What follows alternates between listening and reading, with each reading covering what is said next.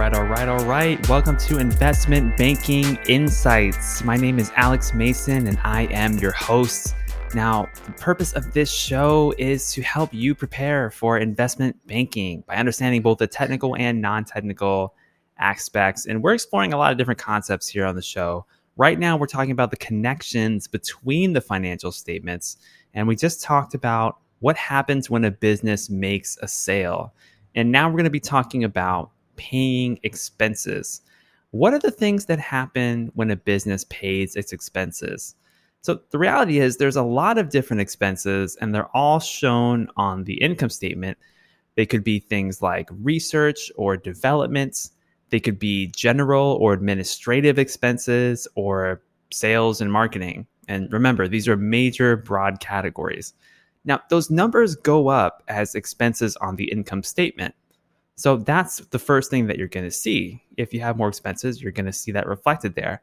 And remember, we're only counting expenses for the exact time period that's covered in the income statement, not necessarily expenses covered in other time periods. An important caveat there. Okay, so we have expenses on the income statement. Now, when that occurs, we're going to have accounts payable on the balance sheet increase. Remember, the balance sheet tells us what the company owns and what the company owes. And accounts payable, that represents the money that we're going to have to pay to a supplier or a vendor. And so that's a liability on the balance sheet. So that's going to increase. And this makes sense because now the company needs to actually pay for all those expenses it is incurring. And remember, in accrual accounting, there's this lag, a time lag between being billed something and actually paying for it, just like it happens if you use a credit card. So that's what happens on the income statement and the balance sheet.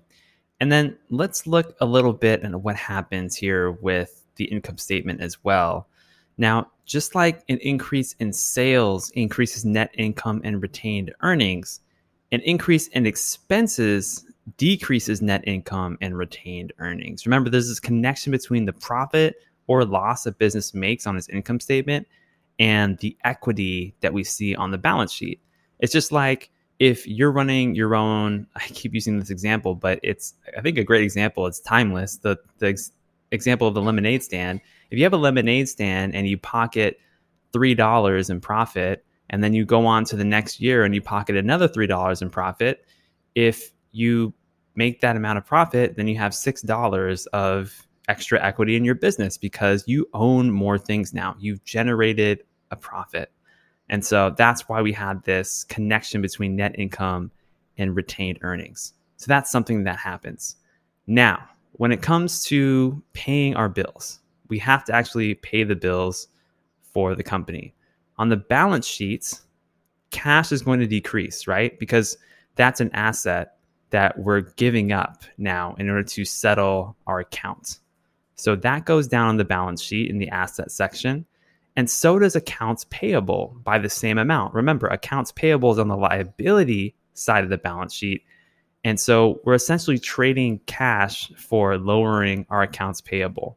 And so that means that our balance sheet now balances because we have the same amount of money changing in the same direction on both sides of the balance sheet. Now, at the same time, let's look at the cash flow statement here. Remember, we're using cash. Cash is an asset, but it's also flowing through the cash flow statement.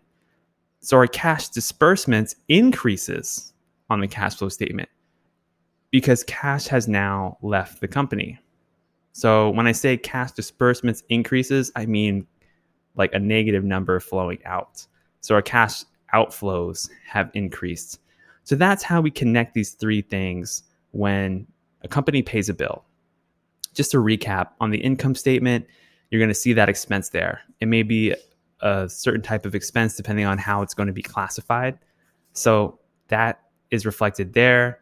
And then your accounts payable on your balance sheet on the liability side increases because now you owe money. You owe your vendor a bill, just like a credit card.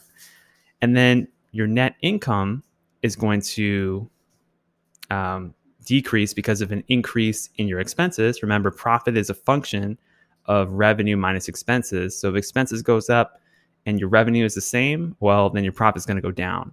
And when your profit goes down, your retained earnings also go down on your balance sheets. And then you actually pay the bill. Cash decreases on the balance sheet. That's an asset that goes down.